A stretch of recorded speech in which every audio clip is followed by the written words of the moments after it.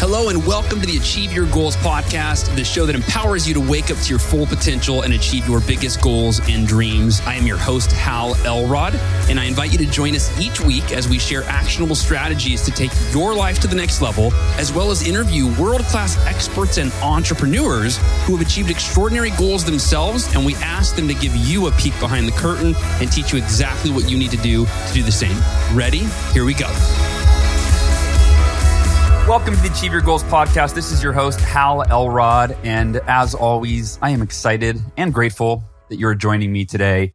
And today you're going to get to hear from the authors of one of my favorite books of all time.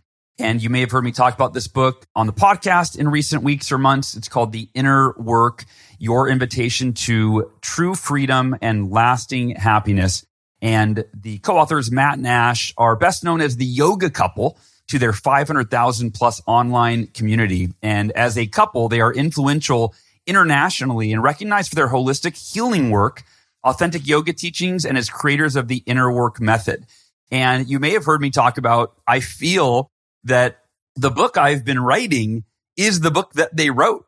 And so I literally have shifted gears on the book I'm writing because I read their book and I go, oh my gosh, this is essentially the book I was going to write. So now I got to figure out a different book to write. But today, it's a beautiful conversation that we had that really opened me up. It brought the book to life. And we talk about the themes of consciousness, which is a framework that they teach in the book.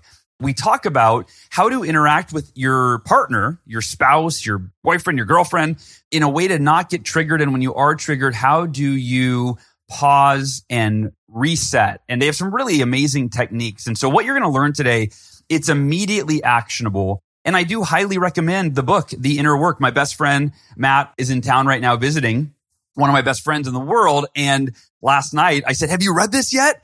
And I just started raving and telling him all about it. And he flipped through it and he goes, hey, can I borrow this? It looks great. I really want to read it. So anyway, that's The Inner Work. That's the book. But today's conversation is really going to give you added insight that you won't even get in the book, because I asked them questions that I had after reading the book. Like, okay, well, what about this? And how do you apply this? And how would this apply in this situation? Like today's crazy, chaotic, uncertain world. How do you apply the inner work in today's world? So lots of great stuff in today's podcast episode. And before we dive in, I want to take a minute to acknowledge and thank our sponsor of today's episode, Organifi. And most of us could use more energy. Maybe most, if not all of us, could use more energy in our day, but caffeine can only do so much, right? At some point, you have to look at the root causes of fatigue. And it turns out two main factors in low energy are chronic stress, raise your hand, right, if you can relate, and lack of nutrition. And Organifi creates delicious superfood blends that you just throw into a glass of water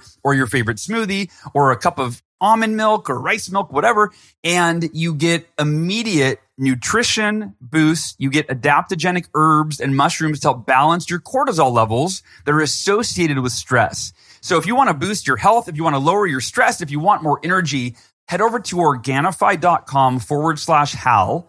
That's Organifi.com/Hal, and then use the code HAL at checkout, and you'll get an additional 15% off of their sale prices that are going on right now. So I'm a huge fan, customer for 5 years, long before they were a sponsor, which is why I reached out and asked if they'd sponsor the show, because I will only share things with you that I use and that have benefited my life and that I believe in. So head over to Organifi.com/Hal, and I hope you find something there that you love. And without any further ado, my conversation with two of my favorite authors in the world, Matt and Ash, and their book, The Inner Work.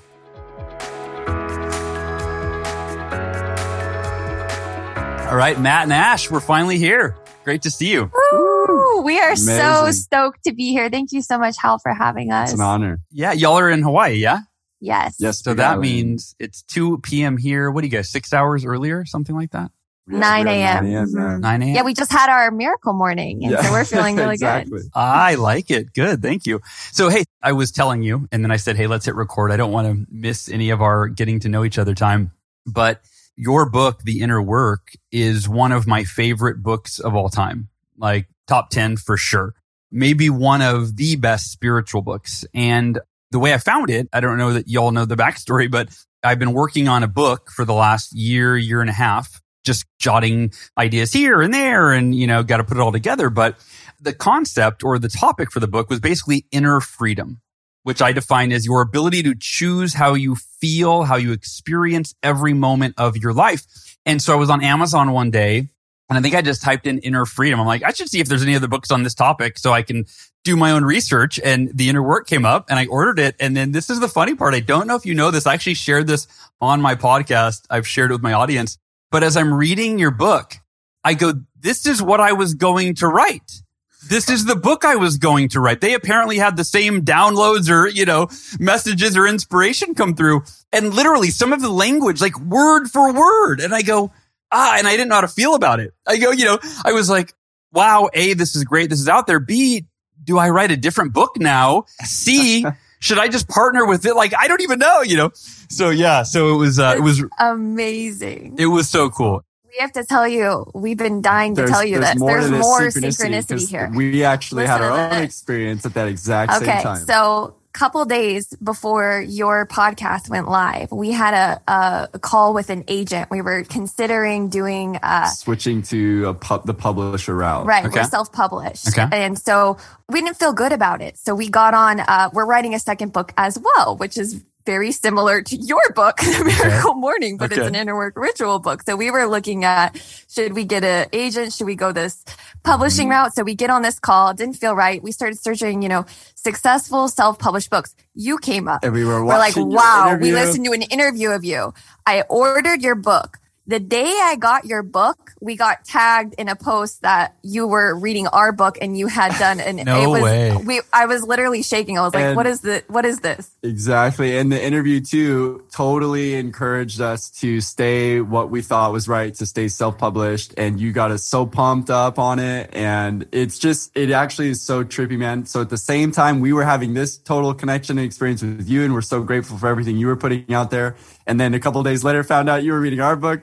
It was kind of, it was a pretty interesting, magical moment. That's really cool. There's something meant to be serendipitous in all of that magic for sure.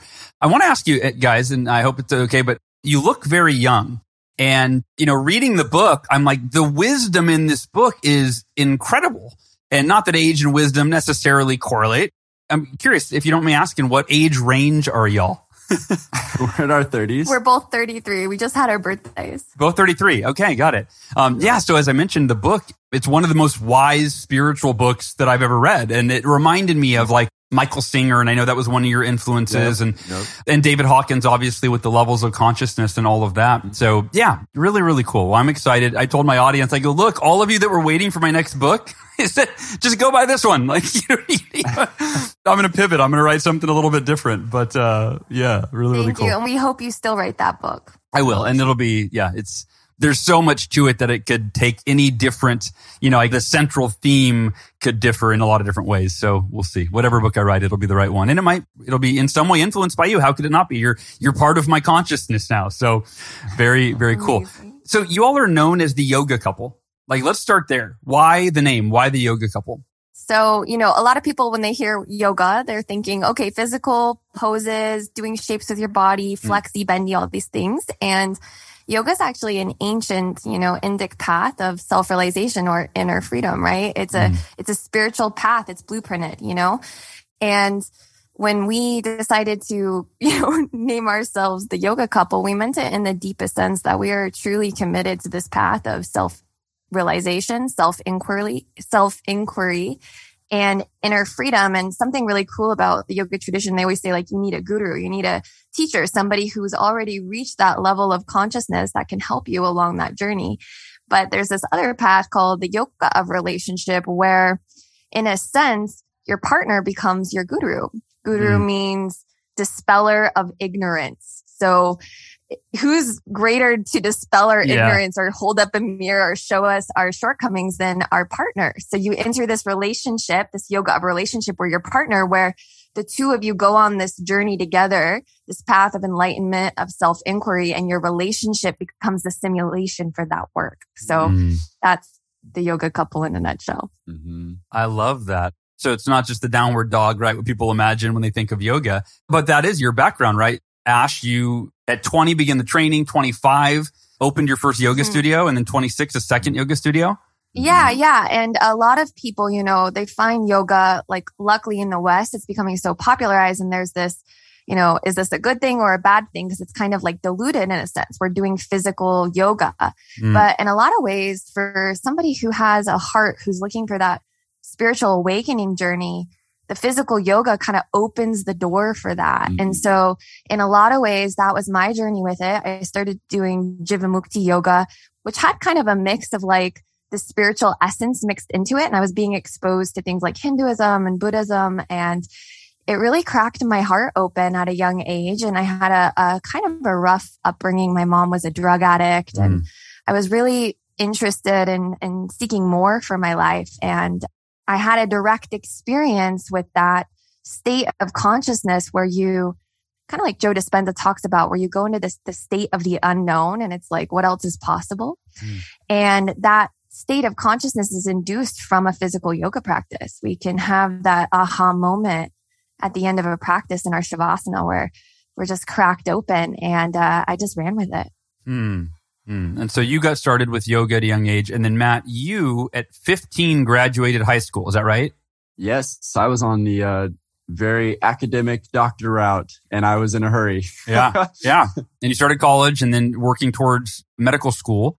And then you met 3 colleagues who you say changed the course of your life forever, right? It was a yogi, a former Buddhist monk, and a Hindu. Can you tell us about that experience? How did that change the course of your life? What happened? Yes. So I was on the very traditional path to be a doctor. I wanted to start early. I studied psychology. And so I always had this more pull towards the mind. But then when I met these 3 people in particular, the reason why it altered me forever is because I was raised in a Christian background and was never exposed really to other views of spirituality. So meeting these people just blew my mind open with just an expansion of understanding and experiencing divinity from these other perspectives that I'd literally never given time and energy to. I just, obviously in a lot of ways was taught not to, in a sense, right? Yeah. But here I am in naturopathic medical school, just drinking from a fire hose is what we would say as far as the amount of information you're trying to digest every day. And it just kind of blew my mind open to all the different possibilities of how to approach healing. And what I really learned during this time of my life was I got super fascinated by mind-body healing. And there was this doctor that came in and would teach us, his whole modality was using mind-body healing. And I got fascinated by the placebo effect. And so I read a lot of Dr. Joe Dispenza's work. He was another huge influence on me. And it made me totally divert my whole course of being a healer, because I was fascinated by the fact that 30% of the time, roughly, you can give someone a sugar pill that has no physiological effect, and it can cause healing, spontaneous remission of cancers. Yeah. You can operate fake surgeries and people's knees will like improve and they can go like run and do stuff. And it's like nothing happened, man. Yeah. But yet our body does this miraculous thing where it will have a shift in its physiology and its biology. So to me, that was like mind blowing. And so the mixture of spiritual opening, this radical healing information that was opening me up to the possibilities of, wow, like what we think this objective world is actually just beginning to scratch the surface on what's really going on. Yeah. So I just ran with it and eventually was searching for something more spiritually based, left medical school, went to go be a therapist, thought that was the approach, wanted to learn more about the mind. Same thing though, realized, nope, there needs to be a spiritual belief-based, faith-based presence in healing, or else I'm missing the fun stuff that I get excited about, which is this type of stuff, the power of belief, the power of a connection to something higher. Yeah.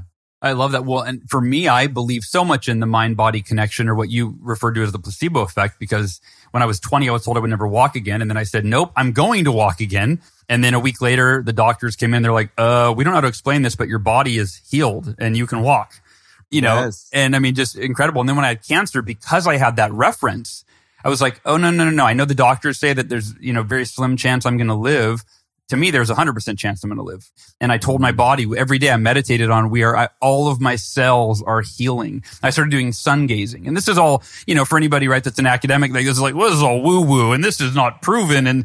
But like I did sun gazing. And what I realized is that the sun, when it's in its full form, looks like a perfect cell if you look under a microscope. I went and looked at my blood under a microscope, and I saw all my cancerous cells were all, disfigured.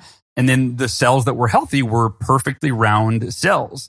And I would sun gaze every day, and I would imagine that every cell in my body was perfectly, healthy and round just like that. And then once again, kind of defied the odds. And so that for me, I always say when I give like a speech, I say like, I don't have a graph that shows you how my positive thinking and faith healed my body in correlation. I just have the results of, that I walked again, that I was healed after the cancer. I want to dive into the book because I could probably spend hours talking about the book. I'm on my second time reading it right now, which is cool. But so you guys co-authored and self-published a book called The Inner Work. Tell me the subtitle again. I know it's True Freedom and Lasting Happiness, but I'm missing the whole thing. An invitation to true freedom and lasting happiness. Yeah, which can practically be my subtitle. So gosh dang it. But tell us about that. What is the inner work and why should we all be doing it? So the inner work, it takes the readers on a hero's journey, and it takes us to the depths of our subconscious minds that we can uncover any limitation that's holding us back. And it's very heavily influenced by the yoga tradition, right? So in the yoga tradition, there's no like place to get. We're not on a mission to like obtain, get more, accomplish. We're actually of the belief that we're already whole, we're already complete, we're already connected to divinity, to source. We're already epic. We just forgot. So the process of becoming your highest self, which everybody in the, spiritual community and self-love community is so onto right now, isn't about doing. It's actually about remembering and removing everything that we are not. Programs, beliefs, limitations, conditioning. Anything that we say is of the not self. And we have a mantra in the book called Neti Neti, not me, not me. So it's just a process of removing and remembering. And it's a lifelong journey, right? It's day in, day out inner work, which is self-reflection, self-analysis, just becoming self-aware, because it's from that point of self-awareness that we can actually make change. We can't change something that we're not aware of. So the path and the practice of the inner work is a practice of daily self-reflection and self-awareness. And through that, we make lasting change and remember that we're already free. Yeah. I love that. I think that for people to realize, like, that's such a paradigm shift we're taught in our society, right? If I want to be happier, I need to achieve these things and improve my circumstances and this and that. And well, yeah, those are all noble pursuits. Ultimately, think about, we were born, you could say, into the kingdom of heaven on earth, right? Is like you were born with, as this perfect human being, and everything else is just a story that we've brought into our psyche along the way, and all these limitations and limiting beliefs. And when you just strip all that away, I love what you said is that, Ash, is that it's remembering that no, happiness, you have it. It's underneath all this shit that you're telling that you have to do or be or achieve in order to be happy. It's like, no. You were born that way, right? Yeah, and that it's an inner journey, right? And that there's nothing out there that's going to give it to you. And we're so externally focused. And that's why it's like the inner work, because all the work that needs to be done isn't out there, actually. It's all inside. And so when we can turn that gaze within ourselves, everything about our life changes, because we've changed where we're focusing. We've changed our perspective. So it's shifting that perspective to be completely internal, which the world really doesn't want us to do. It's like the world is full of distractions. We've got the news, and we've got media and social media and advertising. And it's just like, stay out here, stay out here, stay out here, stay distracted. Yeah. And inner work is like, become self-empowered enough to turn away from those distractions and put all your focus inside. Yeah, I think that what you're talking about, we see the evidence with people that are quote unquote successful or celebrities that have achieved everything that they thought they ever wanted. And then they're left unfulfilled and even depressed. And often you see with celebrities, they turn to drugs or alcohol because they thought that when they achieved the goal, that would give them the fulfillment that they always wanted. Then they achieve the goal and they're like, now I'm empty and I have all this pressure and now I'm afraid of what people think of me. And what if I lose it all? And you know what I mean? And, it just goes back to the whole, there's no way to happiness. Happiness is the way. I wanted to talk about the themes of consciousness that you talk about in the book. And I would imagine that there's some inspiration for that from David Hawkins, right? Power of Force. And he wrote, I believe it's Transcending the Levels of Consciousness, something like that. So I wanted to ask you this. When I first read Themes of Consciousness, I was so used to levels of consciousness, right? So like it was like, it grinded my gears a little. It didn't resonate. And then by the end of the book, I'm like, levels of consciousness. They're not levels of consciousness. They're themes of consciousness, right? Nice. And it's really so much more of an accurate, just that word theme. It's really more accurate because it's not levels. It's not like you're going from one to another. You can be in a theme of consciousness and then have a circumstance or an event take place that throws you into a completely different theme. So you're not going from one level to the next, right? You're in and out of these themes. You're embodying a theme at any given moment. And you don't need to transcend from one to the next, to the next, to the next, to the next. It's like, hey, I want to go straight from here to love, right? I want to just go into this theme. I don't need to go up one level at a time. So talk about, from your perspective, themes of consciousness. You talk about them as the lenses in which we view reality. So can you tell us more about that and what can we do to improve our view of reality, our themes of consciousness?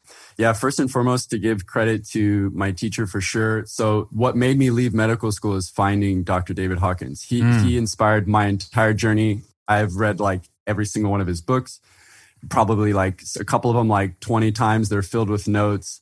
So for sure, he's 100% my inspiration. In my opinion, in the yoga tradition, he is my guru for what it's worth. Yeah. So he had said many times in his work, he even doesn't like using the term level. And so as I was reading it, I thought of, as I was reading it, or I always say he told me to call it a theme because it's a little more, it helps because his whole concern too, even with his own depiction of the levels and with the logarithmic scale he created, even he says multiple times constantly, don't let your ego get attached to these levels as like things and places and like ego attachments. Don't let these numbers distract you. It's just to help you understand. And so for me, I felt like I heeded all of that advice. And then I feel like the inspiration came to remove all of that and then just call it a theme, call it an energetic frequency.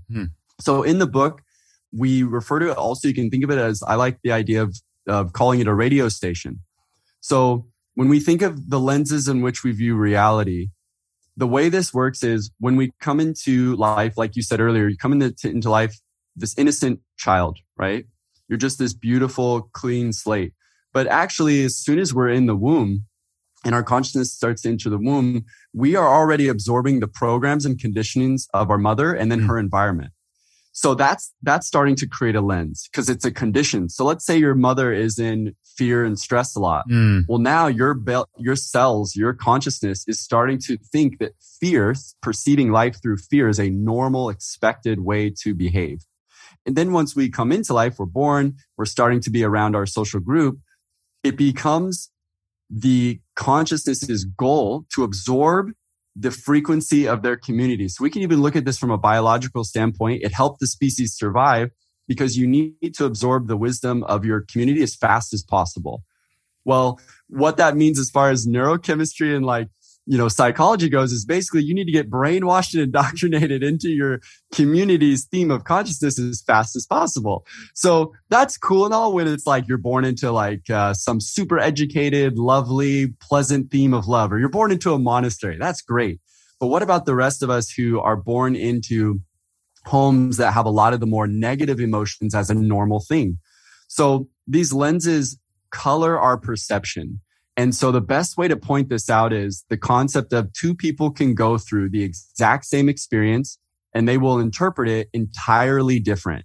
Because from one person's perspective, other things will jump out to them and they'll say, oh, wasn't that so tragic? Wasn't that so, oh, that was so stressful. That was so this and that. And the other person will be like, wow, that was so amazing. I got so much out of that. I saw so much gratitude. I saw so much bliss. Wow, isn't God great? Yeah. And it's like, whoa, which world are we in? And we see this phenomenon a lot in people.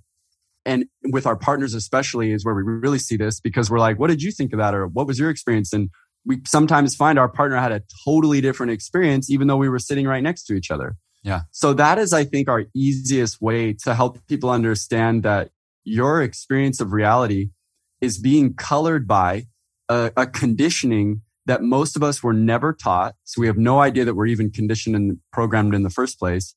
And it is altering what you think this is just the way I am, right? Quote unquote. Like there is no such thing as just the way I am. It's like, well, who would you be without all these conditions?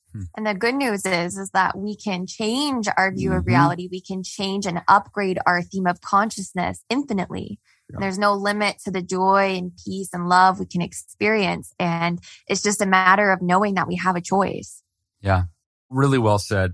Two different people could have the same experience, right? Same tragedy, same adversity. One, it's the worst thing in the world. Life is over. It's so unfair. And the other person says, wow, is this an opportunity to grow? Man, this sucks. This is difficult. This is going to be hard, but I'm going to be better because of it, right?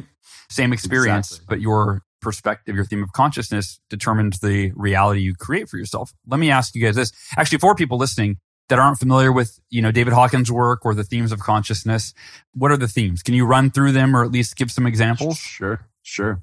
So first and foremost, as a caveat to open it up so the themes are, I like to think of them as their degrees of awareness of the truth. Okay. So it's like a level of awareness of the truth. That's all they are. So the lowest, most cut off from the truth is shame and rejection. So this is the bottom. This is the most disempowered we become as humans. We literally reject life. This is the level of suicide, stuff like that. So, you feel just worthless, right? Shame is a feeling of worthlessness. It's worthless. We feel rejected by life itself and also rejected by love itself. So that is the complete lie. That's the opposite. That is never true, right? So this shows us the most cut off from the truth. Okay. So now we start moving our way up. So next is after shame, we have to move through guilt and blame and judgment. So guilt and judgment. From there, into hopelessness. From there is grief and loss, or grief and regret. We refer to it as often. And then we have fear, desire, anger, pride. Then finally a big pivot happens here where we go from pride to courage. And this is something that we like to point out is this is honestly one of the most important transitions, because this is where we officially are self-honest. We're self-accountable. So we have to have courage to be accountable, courage to face our denials. So now we get into courage. We then move into neutrality, which is more like we finally just want to just be chill. Okay. We did all our work. We want to relax. We move then though into willingness, which is really like being self-motivated. You want to do more. What else is possible, right? That starts to spark us. Then we move into acceptance. And then from there, reason and logic. And then a final huge transition happens here of we go from reason and logic into love and inner peace. Now, this is where we officially embrace a spiritual reality. We move from the physical realm where we think of it as like our consciousness is a product of our biology, to instead saying, no, our biology is a product of our consciousness and spirituality is always first. So at this transition, we finally get into love and inner peace. We know that we are eternal. We start to see the bigger picture beyond the physical. And then the final thing would be what we call true freedom and lasting happiness, which you could think of it as unconditional love, but you could also talk about it also as like enlightenment, what the Eastern traditions are always pointing to, this topic of enlightenment, which is that true freedom and lasting happiness, where you are 100% transcendent of this physical reality causing you suffering. Yeah. So those themes, they're like, you can use them as a compass. So you can look at your thoughts. You can look at the words you're saying. You can look at the way you're perceiving a situation, your actions, and you will be able to kind of categorize in a sense like, I'm in guilt and judgment right now. I'm seeing everything with judgment.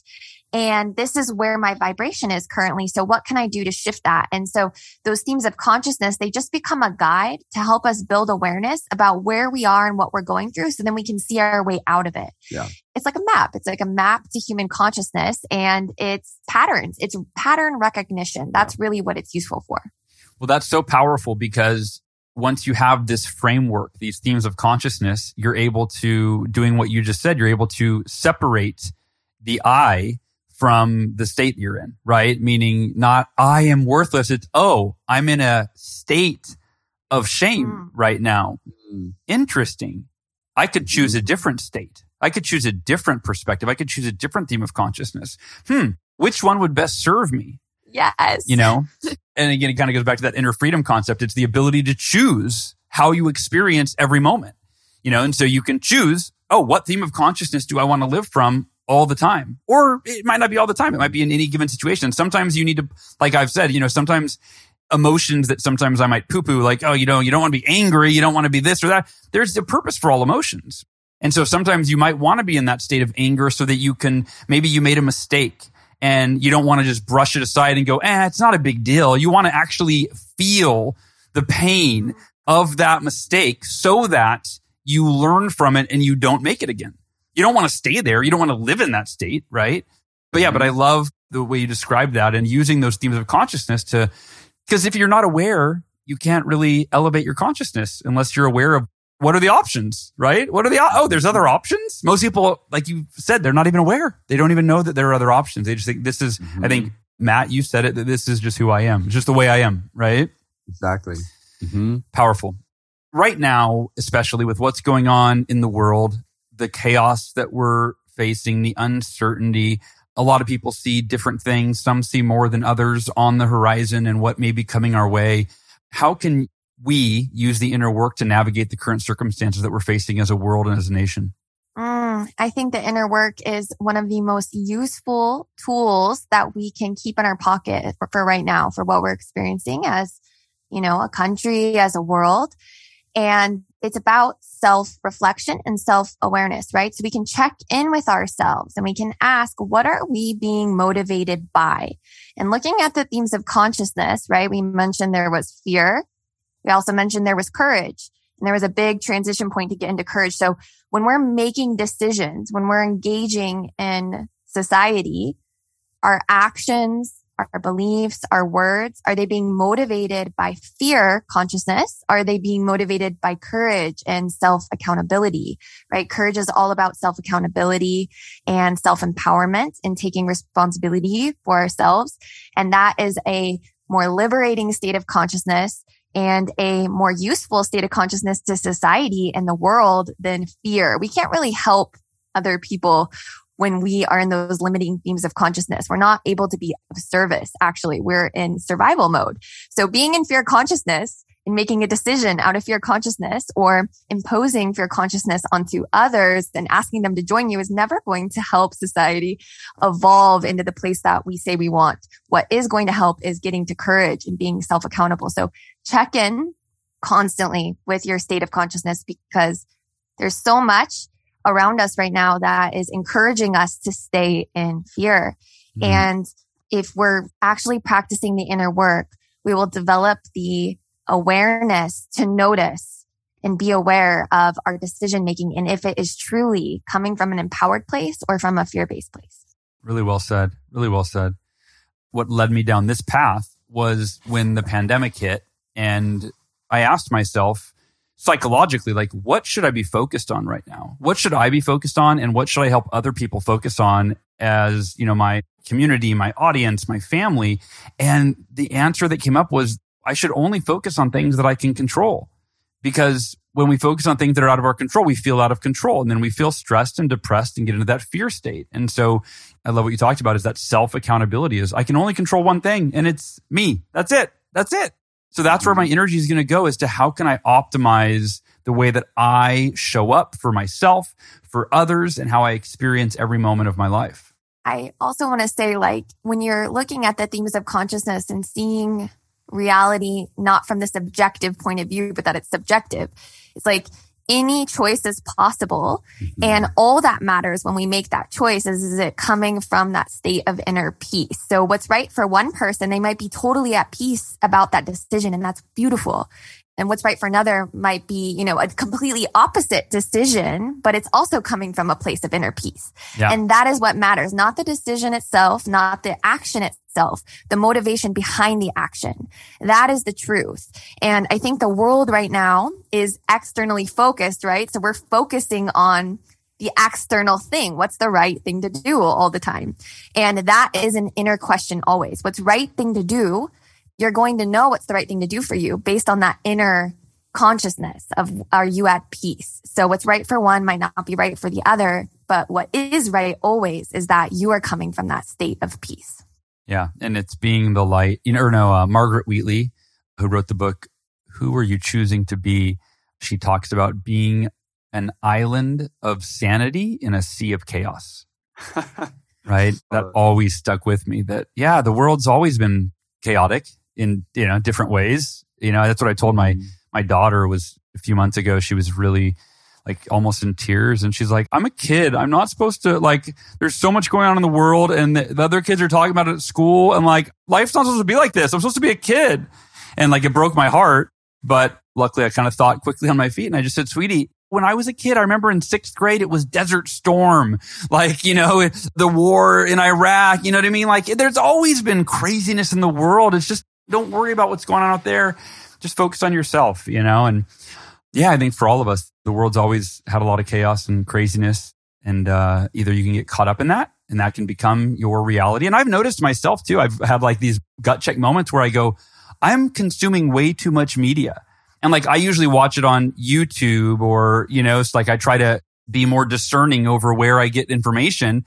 But I realize that doesn't make me any better. My consciousness is still right now being consumed by all the things that I'm watching, right? So we've got to really be careful of how we allow ourselves to be influenced. I just wanted to add real quick though, our favorite thing with the inner work is just from the highest perspective, every single thing in our life is just a catalyst for inner work.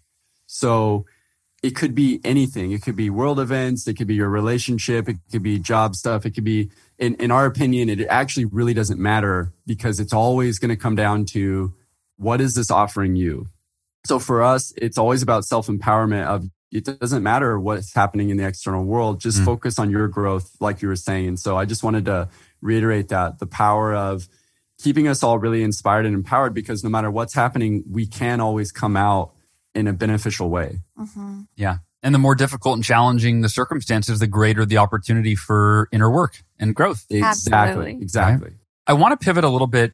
Obviously, you're, the yoga couple, and you do a lot of work for couples. A lot of your content is around helping couples to thrive. And I don't know you guys personally. I'm not living with you, but I get the impression that you are much more evolved than most couple. And so I want to ask, are there any practices that you guys have as a couple that have enhanced your relationship or daily living? You mentioned that you have a new book with the inner work that you guys are working on in terms of practices. I want to know if there's anything you guys do as a couple.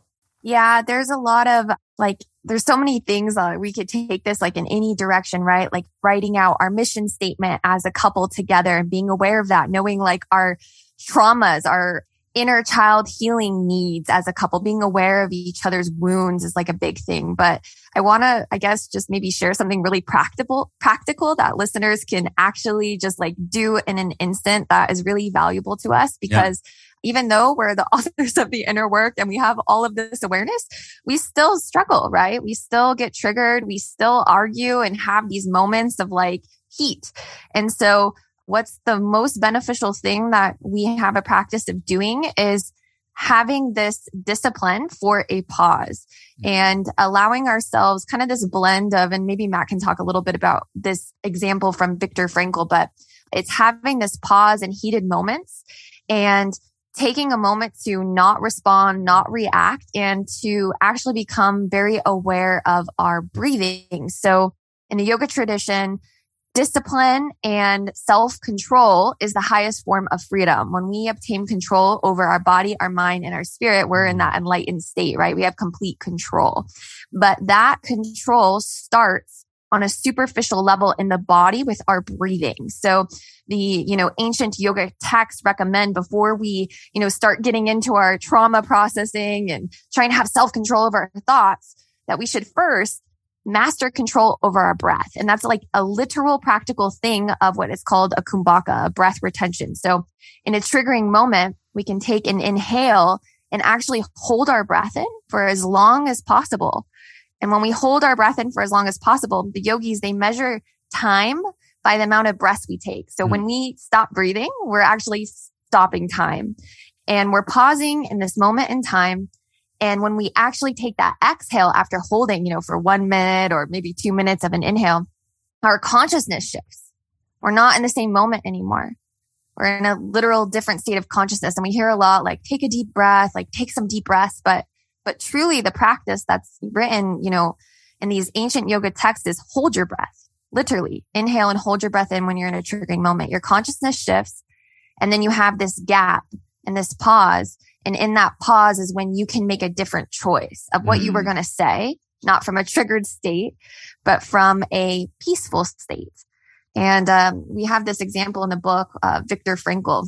He was an advocate of this pause. And I don't think he knew, but it was so yogic. Yeah, the Viktor Frankl thing she's referring to is just for anyone who's not familiar, he's a Holocaust survivor. And he wrote a really profound book called Man's Search for Meaning, all about that experience and the observations he had being in that experience as I believe he was either a psychiatrist or a neuro something, but so he already had a kind of a knack for that, right? He was a doctor. And so he made some really interesting observations through that experience. And I guess to put it in a nutshell, what he concludes is that the destiny of your life is completely determined based on the pause between a situation and how you respond to it. And what he observed is for those who don't have any control over how they respond, they're at the whim of others. They're controlled. They're able to be, taken advantage of by the outside world because they're completely controlled by it. Well, that's a very yogic concept because that's basically like saying the ego, the human ego will completely control us unless we take back our power. What's the best way to do that is to watch your ego freak out and just watch it and just be staring at it and just be like, wow, you are freaking out in my head right now. Or my body is so tense and pissed off. And I'm just going to watch you freak out. And I'm just going to watch you. And I'm going to hold my breath and watch you because I'm asserting my dominance over it. And so for us, this creates a pause where you get to witness it spinning out and you notice, but wait, I'm not doing anything about that. So this starts to usurp a ton of power over your destiny because when you start to pause and watch your body tense up and you watch your mind freak out and you don't react, this is what Viktor Frankl was pointing to is when you can control your response, you can control your destiny. And so this is all yoga teachings, ironically, because it's all about true freedom is being able to truly transcend your ego. And if we were to think of the ego in the simplest context for this is your ego is all your conditioned program reactions where you just unconsciously lash out, you unconsciously make decisions, you totally self-sabotage. And so when we finally take all that power back, I mean, your ego is the only thing that's ever causing you suffering. So obviously if you take power over that, then okay, there goes all your suffering. So you can see me and Matt in a standoff, holding our breath, staring at each other. So do you guys actually, or what? I was just saying, we're walking away and holding our breath and breathing. Yeah, exactly. Now, and so do you guys actually have an agreement where as soon as one of you becomes conscious of that, you go to the breath hold? Oh, yeah. Yes. It's like instant. It's like, okay, we're getting heated. We're starting to say things that are coming from that autopilot. Let's pause. Let's hold our breath. Slow down. Wait. And then when we do this, literally, you're in a different state of, you're not in the same moment anymore. You're not going to respond the same way you were when you're triggered. Yeah. And if you can just have that discipline to just do that, literally hold your breath. Yeah. You're going to see different results in your relationship when you're trying to navigate the ins and outs of tension. And yeah. Now, I'm curious, the way you just described it, do you actually do it that way where one of you, whoever thinks of it, will actually go, hey, it's time for us to hold our breath? Or does one of you just in the middle of saying F, like just start holding your breath? I would say, what it usually sounds like is, hold on, we need to reset. Yeah. Okay. And so when we're noticing the energy is spiraling into a really ego triggered place, we'll just say, hold on. This isn't our truth. Like we're not in peace. Yeah. So we need to reset. This isn't us. Like we're trying to call it out because the only enemy that ever exists is within us. It's this ego stuff. It's this conditioning. So in a relationship, it's a timeout. Hey, it's we're going to take our time out and then we do this practice. Well, yeah, and I would imagine it's an anchor for reconnecting with the higher state of consciousness, right? Yes. That's always been my request to my wife is just like, hey, how about love and harmony transcends any disagreement that we have? Like, let's always just go there. Love. Yeah. Like, and think about it this way. Like when you hold your breath, you're telling your body that you are in, like, you might die. Okay. And if you were about to die, you would realize what really matters. Yeah. You would be like, this doesn't really matter. So when you hold your breath, you kind of have an existential crisis moment of like, this is stupid. Like, you know, what really matters? So it's like literally putting your head underwater on your own. Like you're like, wake up, like literally wake up. Yeah. Yeah. I love that. I love that. You guys mentioned earlier about, I don't remember exactly how you said it, but essentially that a relationship can be viewed as your guru is your partner. I think it was something like that. So how can we use our relationships as simulations, as you said, for self-improvement, for healing, etc.? So the biggest thing is your partner is going to trigger you the most, right? So this is why the premise for it is, if you're already going to be in a relationship, you might as well use it to its full advantage, which is your partner is going to trigger you more than anyone else in your life because you're around them more. You also have way more attachments with them. You have love involved. You have money involved. You have maybe kids involved.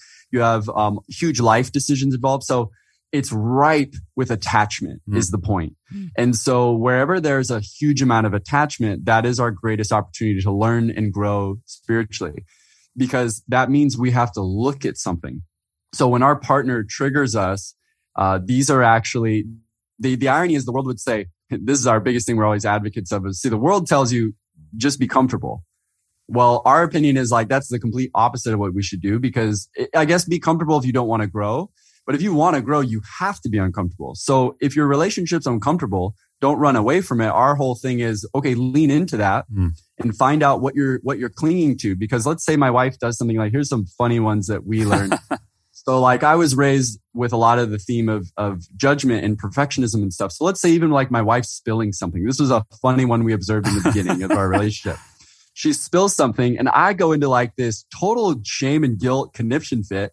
And it's like some big deal to me. And then she's just because when like, you were a kid, you were shamed because that's how I was treated. Oh, wow. Don't spill that, you idiot. Yeah, exactly. And so it was like this big deal. Well, here she is just like peacefully being like, what are you freaking out about? Like she's just like calm about it. Yeah. And I'm like going through this whole thing. So this is like a really funny, easy example of that, then brings that up to the surface of like, whoa. We got to talk about this. Why is this so making your blood boil and you're freaking out inside? And then, you start looking at the layers of like, well, geez, I guess, isn't everybody that way? And then Ash goes, well, no, because I'm over here fine. Like, what are you doing? So that's the first exposure. You realize, wait, are you saying there's another way I could respond? Because usually we're so conditioned in our own response, like Ash was bringing up. See, maybe my whole life, that's just how I was around, a family that's how we behaved around mistakes. Yeah. Well, she was around a family of when they made mistakes, it wasn't a big deal. It was just like, oh, are you okay? Okay. Yeah. How can I help? It was more loving. So it's just an interesting thing. From there, it opens the door to look at something. And I say, well, wow, do I want to keep this? Is it causing me suffering? And then I realize it's causing me a lot of suffering. And then I start to look at, where else do I feel this way? Well, geez, I judge the living heck out of myself. I never feel good enough. I feel like I'm not doing this enough. And it's like, wow, you start to unravel something, right? You start to realize, oh my gosh, like we've been saying today, you unravel a theme.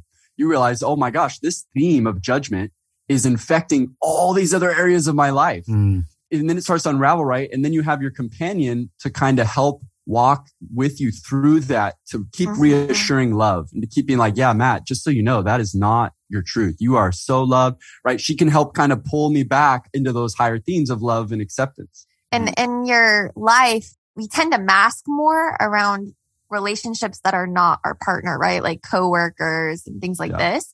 But with our partner, we kind of put our guard down, and that it's like kind of ironic because we can be our worst selves with our partner, it's so weird.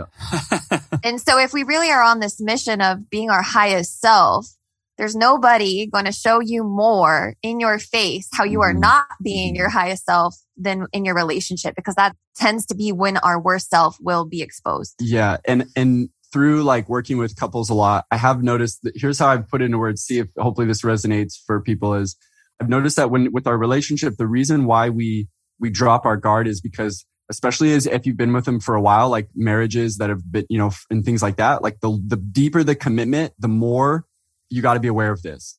Because what happens is the ego thinks, hey, this person unconditionally loves me. We're married, we're committed. So here's what it starts to do.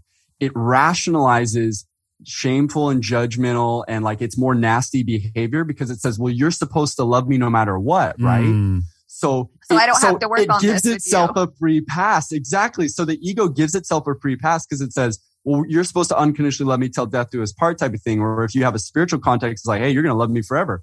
So I don't have to watch myself. I can go ahead and behave however I want because you're going to love me. So that's my theory on why we let our guard down, because the ego thinks it mistakes the definition of unconditional love as no accountability. And that is not true. You can act, like Ash always tells me, yeah, you could act that way all you want, but you probably just won't be with me. And it's like a good reminder. And she'll say, and I'll love you. I'll totally love you. But I'm not going to be with you. Yeah. There's a difference. Yeah. And so accountability, I love it. Exactly. So unconditional love is like, it has accountability built into it. It's like, yes, I love you, but I'm also going to help hold you accountable because that is the most loving thing. Yeah. Because if I just let you spin out in your negative patterns, that's not loving you. That's keeping you trapped. Yeah. And how you show up for the partner in that way, as you said, it's going to show up in other areas of your life. So if you don't hold each other accountable to being the best version of yourself, then you're going to be miserable in your own right. Oh, wow. Yeah, I love the relationship. We might need to do a follow-up just on relationships. Let me ask you this question. I get this a lot with the Miracle Morning. How do I get my spouse to do the Miracle Morning? And my answer is funny, but it's true. I would say, let me know when you figure that out, because as the author, I haven't figured it out. I'm still working on that. I got my little night owl that I fell in love with. But so here's the question. What can we do if our partner doesn't want to do their inner work, if they're not on the same page?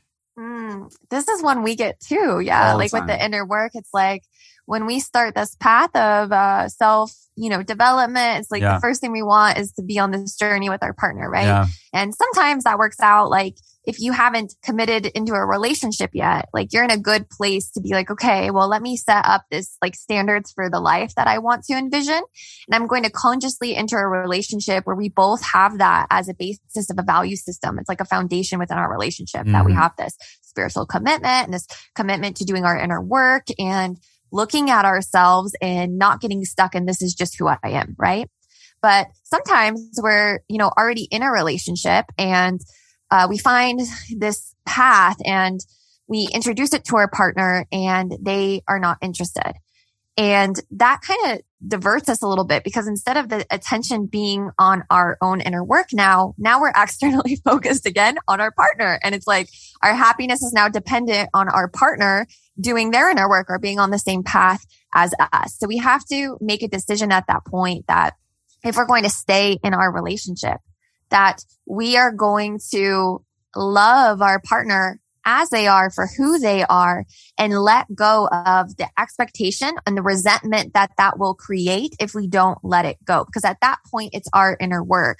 So some things that we can do, when our partner is not like on the same path as us, is we can use it as a facilitation for our inner work to let go of our own expectations that we have on them.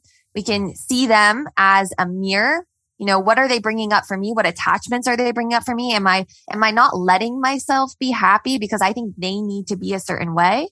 Another thing that we can do is we can lead through example. And when we're leading through example, it's like we need to be the thing that we're projecting onto them to be.